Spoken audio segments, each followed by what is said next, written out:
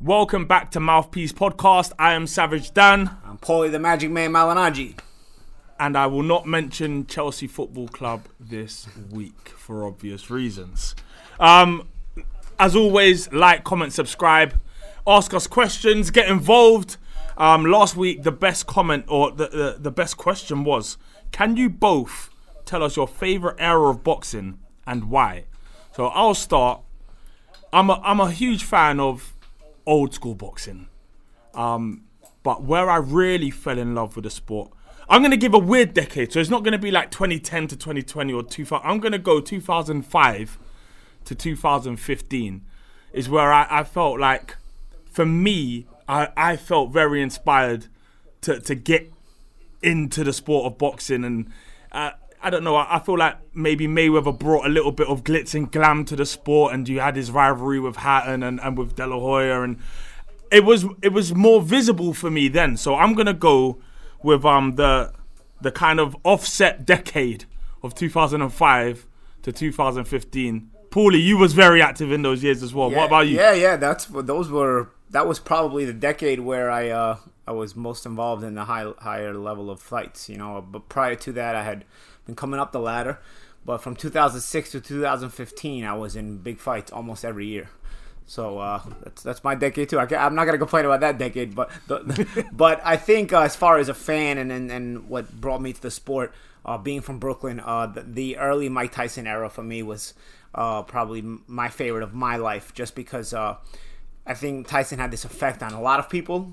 But as a kid who's just gaining his first experiences in life, your first decade of life on this planet, you're kind of intaking the larger-than-life figures. And Mike Tyson was a very, very big larger-than-life figure from about 86 to 90. I can remember starting from about the Spinks fight to 90, those couple of years where I was really starting to take to the sport and really just in awe of Mike Tyson.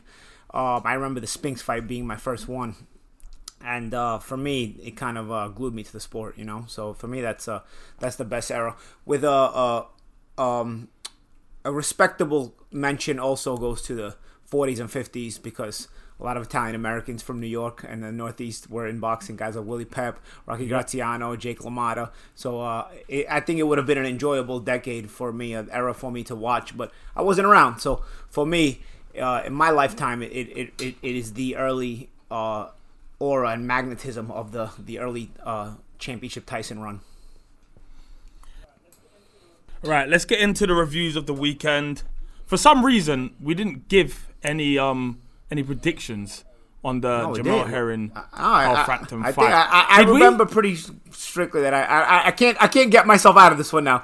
No. I do remember my prediction, which is why I can't cop out. You gave me a chance to cop out here, Dan, but I can't do it. I predicted Frampton. So I was.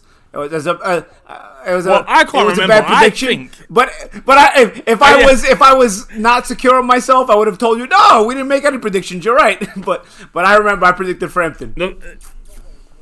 Either way, it was a thrilling fight. We will remember this time round to keep giving because we're meant to be having a leaderboard here, and it's getting lost somewhere. The fans can leave out in the comment sections who It was a crazy fight, to say the least. Herring obviously stopped Frampton in the 6th round, dropping him twice. Looked in total control for the most part, you know. And I'm guessing Carl Frampton got in there and realised that being up at that weight, the distance was very difficult to close. And because of it, he was squaring up quite a lot, getting caught of uppercuts, and it just wasn't a great day for him. Yeah, he didn't have a lot of ideas as to ways to close the gap. He was kind of trying to paw away at the lead hand, but other than that, the only thing I saw him trying to do really in closing the gap was dip on the inside and just trying to like rush in, and he was getting hit with either uppercuts or check right hooks from the Herring southpaw stance. And I don't think he ever understood how to make an adjustment. I have to say, though, you have to credit Jamel Herring, because this was a guy that I always thought was solid, you know, a pretty decent fighter, but I wasn't always sure he could be a world champion, honestly, when I saw him come up the ladder. I'd be lying to you if I told you that when I saw this guy, who was an ex-U.S. Olympian, I say, this guy is the guy. I thought there was a chance he could be one of the busts of the team. And nothing against him personally, just from a technical perspective, he didn't wow me like some of the other guys on that Olympic team did. But so I have to admit I was wrong. But I also think that the last few years, I dare I say, he's improved. I think even with Bo Mack, he's really made some tremendous strides here. He fought a very, very disciplined fight. Listen, we can all say now, play the Monday morning quarterback, and later on say, okay, Frampton was too small, Frampton's this. But no. I thought Frampton would beat him. I thought, you know what? I said Jamel's getting better lately, but I didn't think he still had enough to beat a guy who was who cemented himself at elite level for so many years, like Frampton, So regardless of size, regardless of anything, he fought a really, really poised, disciplined fight, and really never let Frampton in the fight at all. And that has to be impressive nonetheless. You have to give that credit. And I think Herring... It's one of those things, isn't it, where we know Frampton is... We've seen the best of Frampton in the past. It was, in many ways, his last hurrah trying to get a world title in a third division. But it's a case of how many times you can go back to the well. Your body is now, the wear and tear on your body. You also don't take shots the same way. And all of a sudden, you're giving away height and reach. And you're slightly off the pace.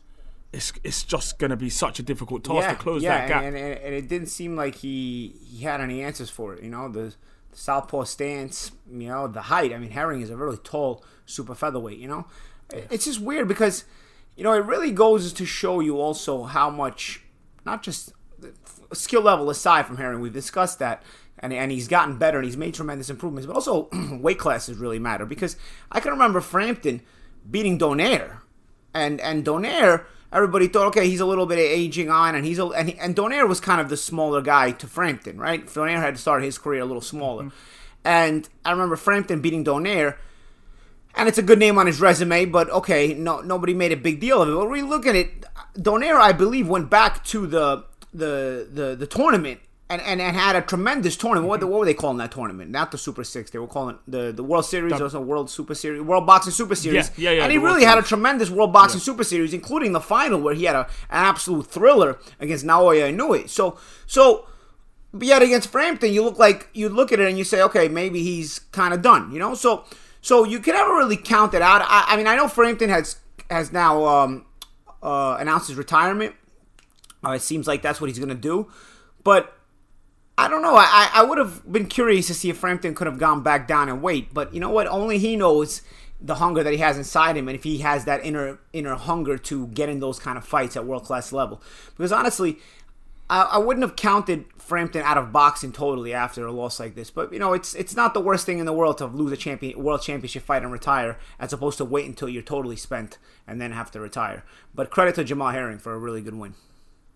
Right, in the news this week, Bob Arum promised something big for Terence Crawford. He had to deliver something, and he did. We have the Pacquiao fight scheduled for June, apparently. I'm just glad it was something that has real credibility to it. But I do fear that perhaps Manny Pacquiao has bitten off more than he can chew here with Terence Crawford. Terence is a tough thing to deal with right now, man. So... and he's still fighting like a guy in his prime. Pacquiao still shows a lot of energy in his fights. I can't say that, I see him totally being outmatched. But yes, of course, you find it difficult for him to see him winning the fight. But I'd be interested to see how Terence is able to deal with that high energy style. Terence is used to kind of domesticating you with all his different angles, fighting out of different stances, and he just domesticates you, puts the pace at his fight, slows the fight down at his pace, and then sort of just breaks you down and stops you a lot of times. So I'm curious to see if Manny is going to cooperate with that, or if Manny's going to try to fight that high velocity, that high tempo pace, and how Terence would deal with it if he's not able to slow Manny down. So it'll be interesting. But of course, a fight that generates curiosity and a boxing fan's fight. Where does Pacquiao rank amongst all-time champions? We're talking about a fighter here that is, You know, he's had 12 world titles in 8 divisions, 5 of which I think have been lineal titles. So this is it's crazy numbers. You know, there shouldn't even really be 8 divisions, yet alone to be a champion in 8 of them. Where do we appreciate him enough? Because I personally grew up loving Mayweather, and it almost made me, for a period of time, have to not like Manny Pacquiao. Because you've got to pick a side. Yeah, and I think boxing fans fall into that trap sometimes, you know, where you want to like your guy so much that you don't want to like his rivals. But I think when you step outside of that era and you look back on it, I believe you will respect all those fighters. And I think that Manny Pacquiao will get that respect even from Mayweather fans and even from all those other fans. I mean, turn pro. I love him. Just before he fought Mayweather, he released a song. I remember the song that he was singing like a bird. It was such a beautiful song, and it almost swung me in the other direction. Like a I bird. didn't know who I wanted to win anymore.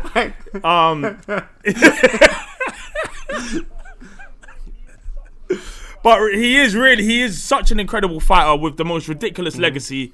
He's a congressman as well. Just a very important figure for boxing. I feel like he's like on a different time clock. Like we only get 24 hours in a day. I feel like he does stuff that's like on 36 hours or something like that. I don't know, man. He's I guess you said he's a congressman. He's a fighter. He turned pro in 1995, so he's been a pro for 26 years now. You know, so it's crazy. He's still getting fights against a top pound for pound fighter of the era, which is Crawford. Even 26 years into his professional boxing career, so should be interesting. I think the fight still generates a lot of curiosity. But like I said, and we were discussing, I think you tend to hate guys when they're around your favorites. But then when you look back, you end up really respecting them. I'm like that about Michael Jordan. I grew up a New York Knicks fan. I could not stand Michael Jordan when I was younger. I could not stand because the Bulls would always eliminate the Knicks in the playoffs. But looking back now, I find myself arguing that he's better than LeBron James with so many people, because I really do think Michael Jordan is the best NBA player ever. But I would not give him any credit in those days because I couldn't. I got tired of him sending my team home every year. Also in the news this week, which is very handy because I'm sure we talked about it last week, regarding the level of opposition of some of the fighters at 135. But we now have Devin Haney and Linares. Now that's a real fight. That's a good fight. And it's the way you're supposed to bring a fighter up. You know, because Linares is on the downside. But even if he's on the downside, you don't criticize a 22-year-old fighter for fighting an ex-world champion, an ex-great world champion on the downside. Because this is kind of par for the course of the way it works. You know, so this is the kind of opposition that I want to see Haney fighting. And sort of little by little, then you move up to fighters in their prime, champion contenders and champions in their prime. So this is par for the course. And I think it's a solid, good fight for him. It's a fight that he should win. Let's not forget Linares got knocked out by Ramiro Cano in 1 round not that long ago. You know, so I don't know how much of Linares is left, but nonetheless, there's enough of a curiosity about Linares left that making him the opponent for Haney right now gives us a chance to rate Haney and also to see where he's at. Obviously, Floyd Mayweather is a big believer in Devin Haney. How much confidence does it give you having, you know, a legend behind you, backing you, and you know, pushing you towards these fights? I think it's good for the confidence, but it's also good for the marketing. You know, anything Mayweather says is going to be jumped on by the media. You know, so if he says watch this guy, you know, it's going to give you kind of catapult you promotionally, and let make people want to see you and watch you and keep an eye on you. Ultimately, though, you've got to have the maturity to understand that headlines, praises, no matter who they're from, they don't win fights. So ultimately, you do have to have the maturity that once you get in the ring, the guy across the ring from you could care less about who's been praising you. You got to handle your business. But as long as you've got the maturity and the poise to separate the two, I think the promotion gained from having a guy on the level of Mayweather pushing your career and saying good things about your career can only be positive. Eventually, do you think that's going to become a conflict of interest, seeing as on Mayweather's team is also Tank Gervonta Davis? It's a weird one because it's sort of a soap opera. Yeah, it's sort of a soap opera. It's crazy. But I have heard a lot of rumors about Tank and Mayweather's differences. I mean, almost gossip column type of rumors that some really crazy things have happened. So I know they have a working relationship. I sometimes question how much they actually like each other. But you know, with Haney, it's possible that Mayweather is not working with him, but he generally likes him. So it's a conflict of interest for Floyd himself. I don't know if it's a conflict of interest for the fighters themselves, because I think they just want to get at each other and be able to fight and show who's the best. Well, at some point when that does happen, Floyd's going to have to work out whose corner he's in, because he seems to be in both at the moment. UFC heavyweight champ Francis Ngannou says that he's open to fighting either Anthony Joshua or Tyson Fury. And in an era of crossovers, is it possible that this actually still it does happen? I think it's a mismatch. I don't think. I think Joshua or Fury would absolutely smoke Ngannou. So I don't want to see it. Hold on. Don't you remember what I said last week about him hitting harder than a Ford Focus he at does. top speed? But you've got to land it. You've got to also throw with that same enthusiasm when the other guy's hitting you in the face. Once you start taking a couple of good shots from a guy who knows how to fight, and then you realize you can't really hit him the same way, and he's gonna, and then if you try too hard, you're gonna get hit worse and harder. You're gonna not throw as hard anymore because you're gonna have a hesitation. So no matter how hard Ngannou hits, if he's in the ring with Joshua and Fury, it's going to get to the point where he's not going to throw that hard regardless because he's going to be too busy hesitating. So I don't want to see that fight. I'd rather see Ngannou if he wants to try out his boxing acumen, he wants to make some money. I wouldn't mind seeing him against a guy who can make some money, a decent name in boxing.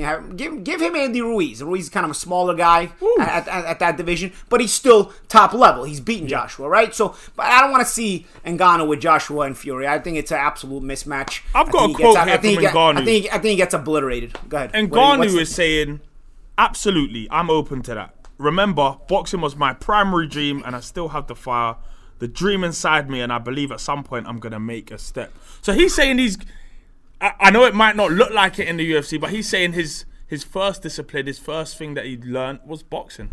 Well, I do think that, you know, his stand-up was probably what he focused on more. I remember when he first lost to Miocic in the first fight, Miocic just brought the fight on the ground, and Ngannou was totally out of his element because he wanted to stand up. So I do believe that, and I don't have a problem with Ngannou wanting to test himself in boxing because Dana White's a thief in their sport, so getting a chance to make more money in another sport, it's fine by me.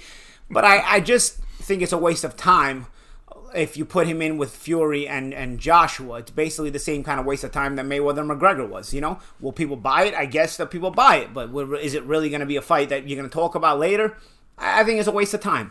But I wouldn't mind seeing, again, put him against Ruiz, put him against Dillian White, These are still top 10 guys, top 5 guys possibly, I want to see Joshua and Fury fight, bro. I don't want to see anybody trying to just jump in the middle of it and doing all kinds of distractions. I want to see Tyson Fury and Anthony Joshua fight. Anybody else, let them fight each other. And Ngannou wants to come in, give him Andy Ruiz. I don't even think he beats Ruiz or White either. I don't think he does either. But if you wanted to test yourself against a high-level guy, you know what? Bless you for having the enthusiasm. Go ahead and give him White, Ruiz. If Arreola beats Ruiz, we'll put him in with Arreola. Whatever, something, Let me play devil's advocate one more time because Tyson Fury's hinted about making a move to MMA. Again, I don't think it's conducive to him either. Again, not against the main guy. Who's the main heavyweight champion? Is it Ngannou? It is Ngannou. So can you imagine this? We got it. All right. Imagine that a 2-fight contract. Yeah. 2-fight contract. One in the boxing ring, one in the octagon. Yeah, that's the only way it interests me. Then that's the only way I don't want to see these crossover things. But I don't know how anybody can actually cross over to the UFC and make the kind of money that they're making in boxing because there's no Ali Act, there's no stipulation that you have to get cut in on the sales of the tickets and of the whole show in general. Like, it's just, you're making $100 million for a fight like this in boxing. So, and then all right, cool. You're gonna make all right. 20. I'm glad you say that. I don't think it's worth it. I'm glad you're saying that because we're now hearing that Ryan Garcia is talking about retiring from boxing at the age of 26 to go into MMA. and we're talking about it. That's why Ryan Garcia talks that way, because he knows we're going to talk about it. He's not going to do it. He's not going to do it. He's not going to do it. No way. He's not going to do it. It's not going to happen. What would you say is the tougher crossover? So we've seen a lot of MMA fighters come to boxing unsuccessfully. They usually get beat pretty fast and realize that it's just a completely different sport. You know, Savage, here's the thing. I see a lot of MMA guys come into boxing because boxing gives you one angle of the total MMA. So MMA guys have some sort of striking skills. But the majority of MMA guys who come to boxing are just, they're not UFC fighters, and they're not mainstream boxing fighters. So they're just guys who do both, and they're journeymen. Essentially, the MMA guys I've seen in boxing are just journeymen. They're tough guys. They do both sports, so they can make a check in both sports, and they're just average journeymen. Sometimes they win, sometimes they lose, but they're also not fighting anybody of particular respect or level, because they never get to that level in either sport. Yeah. Now, when you get like the world-class UFC guys or mixed martial arts guys in general trying to cross over to boxing and fight a world-class boxer, now for me it's just a money grab. It's just you can't make that kind of money in MMA because of the non-having on the Ali Act and whatnot. So you're just trying to get a money grab and trying to get a piece of the pie that we got in boxing. I don't have a problem with that. If fans are dumb enough to buy into it, okay. But I don't see that crossover can ever work. Just like I don't see that the crossover from boxing to MMA can ever work. And the fans give me all the time, oh, well, they got the guts to do it while boxers never cross over. Not really. You see, in boxing, we have the Ali Act, so you can make a lot more money in our sport. We're not going to go a world-class boxer is not going to cross over to MMA just to make less money and be in a tougher fight because he's out of his element. An MMA guy is going to cross over if he's at a high level because he gets a chance to make more money. And yes, at the end of the day, striking is still a part of MMA. There is no part of boxing that involves grappling. So they may not be as high level at striking as boxers, but they at least have a what's the word I'm looking for? A preparedness, a capability to do some striking. Lose, but do some striking, and so they can kind of go for it. All right, let's get into predictions. In fact, did I even get an answer from you? What is the easier transition? Would you say it is from MMA into boxing rather than from boxing into MMA? Just pick an average fighter. No, I think you have a less chance if you're going into a cage against a guy who is a grappler. I guess you have to mix it. You have to mix it stylistically. I think if you're going to be a boxer going into a cage fight against a mixed martial arts fighter, you probably stylistically want to put it against a guy who favors the striking. So you can make it a striking kind of fight and give yourself a chance. If you put yourself against a Khabib in the cage, the fight's going to go to the ground and you're never going to get to use what you wanted. I remember the early UFCs. Everybody who ever watched the early UFCs when Royce Gracie was winning them, there was guys who just wanted to strike. There was this boxer, I forgot his name, he was like a journeyman, but he came in, he fought with a glove on. He put a boxing. You remember this? Dan, I'm telling you, you've got to stream the first UFC 1. I'm telling you, there's a guy with a boxing glove. He's like a North American champion or something, and he wants to jab with his left hand, so he puts a boxing glove on his left hand. But Royce Gracie just gets him on the ground, snakes him, and then he makes him tap out. I'm gonna be honest. I very, very rarely ever watch UFC. I find it too barbaric sometimes. It's just there's a lot going on that for a lot of people like me may not understand. I understand everything about boxing. I understand what it entails, whereas there's so many different disciplines within MMA that I kind of can't be bothered to learn it. Yeah, it's more complicated. You have to understand. I think there's stupidity in analyzing both sports in this way. You get a real technical boxing match. The average person who doesn't understand boxing thinks it's a boring fight when it's a real technical fight. Same thing in MMA, where you get a fight that goes on the ground. The average person is not going to understand it and they're going to make stupid comments. Meantime, there's a lot of skill going on the ground as well. So I think in that regard, yes, you have both. There's ignorance on both sides unless you really follow the sport. But as far as barbaric, no, I think that's also part of the need to get more educated, because I think MMA has less deaths, less permanent damage. There's a lot more blood, and that tends to sell you on more brutality. But boxing has more inner bleeding, and that's what kills you, and that's what does damage to you permanently. Right, let's get on to the predictions. We allegedly missed them last time. I don't know. Someone's gonna have to run me the stats back. This week coming up, we have Conor Benn versus Samuel Vargas. It's a good fight. But I'm gonna go with momentum, youth, and everything else that's on Conor Benn's side, and I'm gonna pick a Conor Benn win there. Yeah, I go with Conor as well, but it's one of these fights like I explained to you with Haney about Gary Linares at this time. Obviously, Samuel Vargas is not a guy who's been a world champion, but he's a guy who's been in with world champions, and he's performed well against guys who have been at the top level. So it's the kind of opponent you want to get your guy in there with and see how he compares to how those championship fighters that fought the same guy did, how the performances compare. You're getting to that point now where you're getting to more and more recognizable names, and Conor Benn is getting to that point with Samuel Vargas. Devin Haney's getting to that point with Jorge Linares. I pick Benn as well, but it's not about winning at this point. It's about trying to separate yourself from how other championship fighters beat the same guy. So we'll see. We've also got Savannah Marshall versus Femke Hermans. Savannah Marshall is obviously, just causing chaos in the women's game right now. We know what fight we want, and it is the one with Claressa Shields. But for now, she has a fight coming up that I think she'll win comfortably. I'm not sure about you, Paulie. Yeah, I expect her to win it, but I do need to see Savannah doing something more than just winning the fight.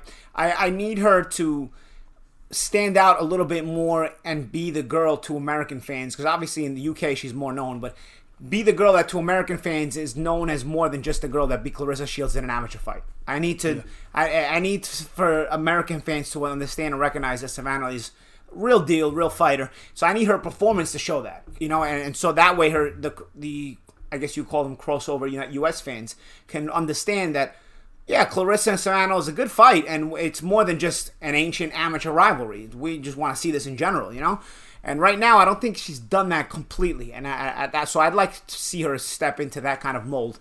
So we'll see how she wins this fight. I expect. Really, it's almost as if she needs a good stoppage, something, a highlight reel kind of stoppage, so that it puts everyone on red alert. We've also got Jaron Ennis against Sergey Lipinets. Obviously, Ennis has got a ridiculous record.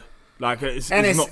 Ennis really looks like the goods. I'm telling you, Ennis, I think, is going to be around a while. Lipinets is a durable guy. He's an ex-kickboxer, so he's not in the same mold as a lot of the ex-Soviet fighters that have had 500 amateur fights and they're so well schooled and all this other stuff. Lipinets is a guy who was a kickboxer, a pro kickboxer in Russia or whatever country he's from in Eastern Europe. And he took that experience and managed to turn himself into a pro boxer, which I think is much more difficult. So, and he gets a lot more credit from a guy like me, because I can understand the transition can be difficult, and he did win a world championship.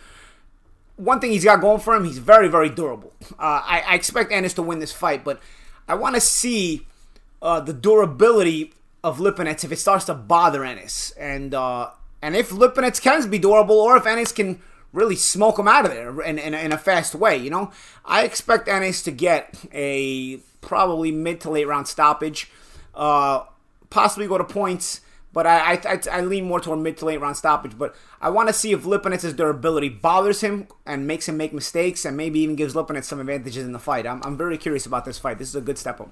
On paper, it's actually perfect, because you've got a big puncher here with a ridiculous KO record against somebody who is very durable. This is where you want to test, your durability and not just durable, because even a lot of journeymen are durable. Lipinets is a guy who's been a world champion, and he's still got that little bit of fire burning in him. He's not totally past it. So I think it's to call Lipinets durable is part of the equation, but he's also capable of taking advantage of mistakes Ennis might make. And sometimes when a guy is durable, it starts to make you make mistakes in frustration. I don't expect to see a lot of mistakes from Ennis. I have not seen many mistakes from Ennis so far. I think he's a really, really the goods, and he's a guy to watch for the future. But I'm very curious to see how Lipinets and him kind of mesh together in the ring. We also have Shannon Courtney against Ebony Bridges, which is that's another good fight as well. You know, there's a lot of women's boxing that now a lot of these names are beginning to almost jump off the paper at you. Yeah. There was even one a couple weeks ago. We didn't talk about her. Sinisa Estrada really looked good in her fight as well. Yeah, she's really making a lot of waves in the U.S. Exciting style. She throws really hard punches. I mean, she's real and she gets in there and loves to mix it up. I think there's some of these girls are really starting to make a name for themselves, and it's not like the original girl boxers that were just kind of coming into boxing already as an adult age, and they just ended up turning pro. Now you're seeing girls who started boxing as children, just like the boys, and so by the time they become full-grown women, they've got a ton of amateur experience, and you can see it in their style, in their professional boxing style, that they are legitimately have a terrific base of knowing how to fight, knowing how to react, knowing how to deal with situations, knowing how to stay calm, and just really being poised and in a lot of subtle ways being really capable. Prediction? Shannon Courtney, Ebony Bridges? Let's go with Courtney. And because you've done that, do you know what? I'm really going to start playing this game It's one of those fights. It is. But I'm really going to start playing this game to win it soon. And even if Paulie picks the favourite, I'm going to start picking the favourite as well. But for this time, I'm going to go with Ebony Bridges. We're not keeping score. The fans have to keep score. The comment section has to keep score. The producers do. Whoever's upstairs, you got to keep score of this. From predictions to throwbacks, it seems to be a very busy week this for historic fights. We have Sugar Ray Leonard against Hagler, 1987. We have Prince Nassim versus Barrera, 2001. Crazy fight again. Larry Holmes and Trevor Berbick. But there is only one that matters for this week, I'm afraid. April 9th, 2011. Come on, man. Come on, man. I had to. I knew you'd know the date. But obviously that is a day where our very own Paulie Malignaggi beat Jose Miguel Cotto. He still has a Miguel Cotto in there. It's his older brother. It was his older brother. Yeah.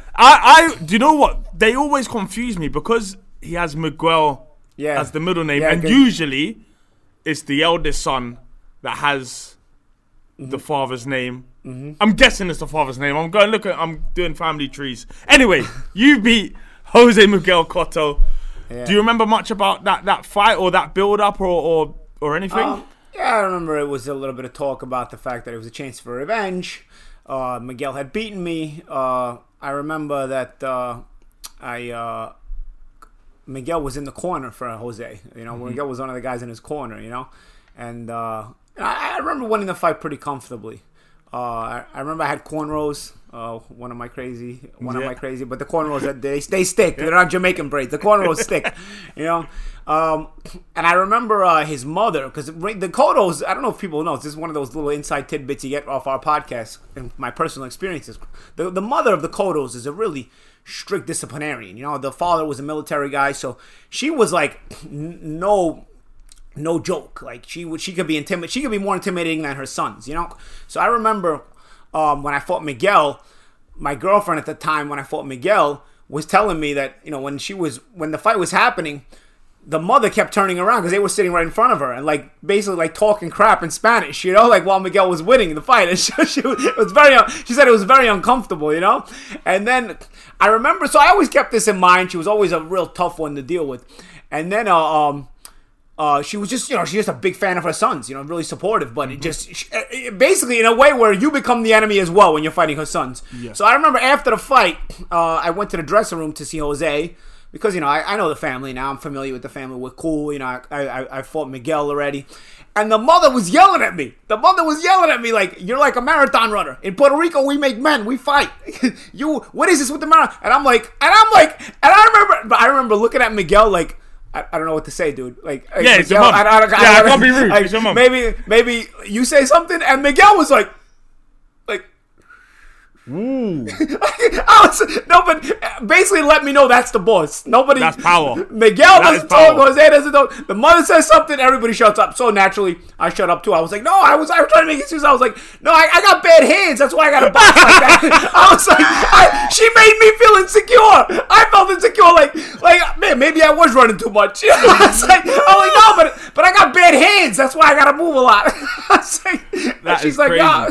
So it was funny, but all's well that ends well. At least I got a win that night. But I remember it was in the MGM Grand. It was on the main event was Maidana Morales, which turned out to be a really good fight that night as well. It was a good show.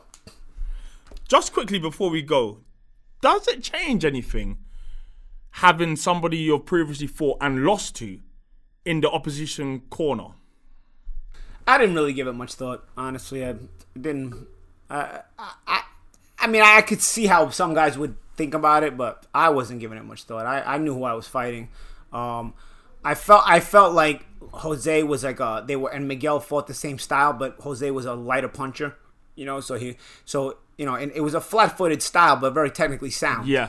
And you get a flat-footed guy, even if it's technically sound, if he's not a big puncher, you're able to kind of maneuver around him a little easier. Miguel was just too big of a puncher, you know, and he was flat-footed but technically sound. Jose was also technically sound, but not as big of a puncher, so I was able to be more comfortable dazzling him a little bit. Also, I remember he stung Canelo, one of the only people that's done it. he did stun him, but he wasn't as big a puncher nonetheless as Miguel. I'll tell you what though, the ring was also a lot bigger. The MGM Grand ring is a bigger ring. The Garden, they can kind of switch sizes whatever they want to, you know. At Vegas has a 20 by 20 foot minimum rule, not minimum or maximum rule. All rings in Nevada have to be 20 by 20, so I had more room to maneuver against Jose. And now, of course, a guy with my style, I'll always enjoy the more room in the ring to maneuver. But Mrs. Cotto did not appreciate the movement. she did not. And that's what we banked on, though, a big story. I knew I'd get one out of you. Anyway, that is all we had time for this week. Make sure you like, comment, subscribe. Leave us questions. Let us know if you think we're right and wrong. Who do you think wins this weekend? And yeah, stay locked to Boxer. Yes, people, I am Savage Dan. I'm Paulie Malignaggi. You are watching Mouthpiece, the official boxing podcast. We are two of the most knowledgeable, two of the most charismatic, biggest personality guys in boxing, and we are two of the coolest cats talking about this sport today.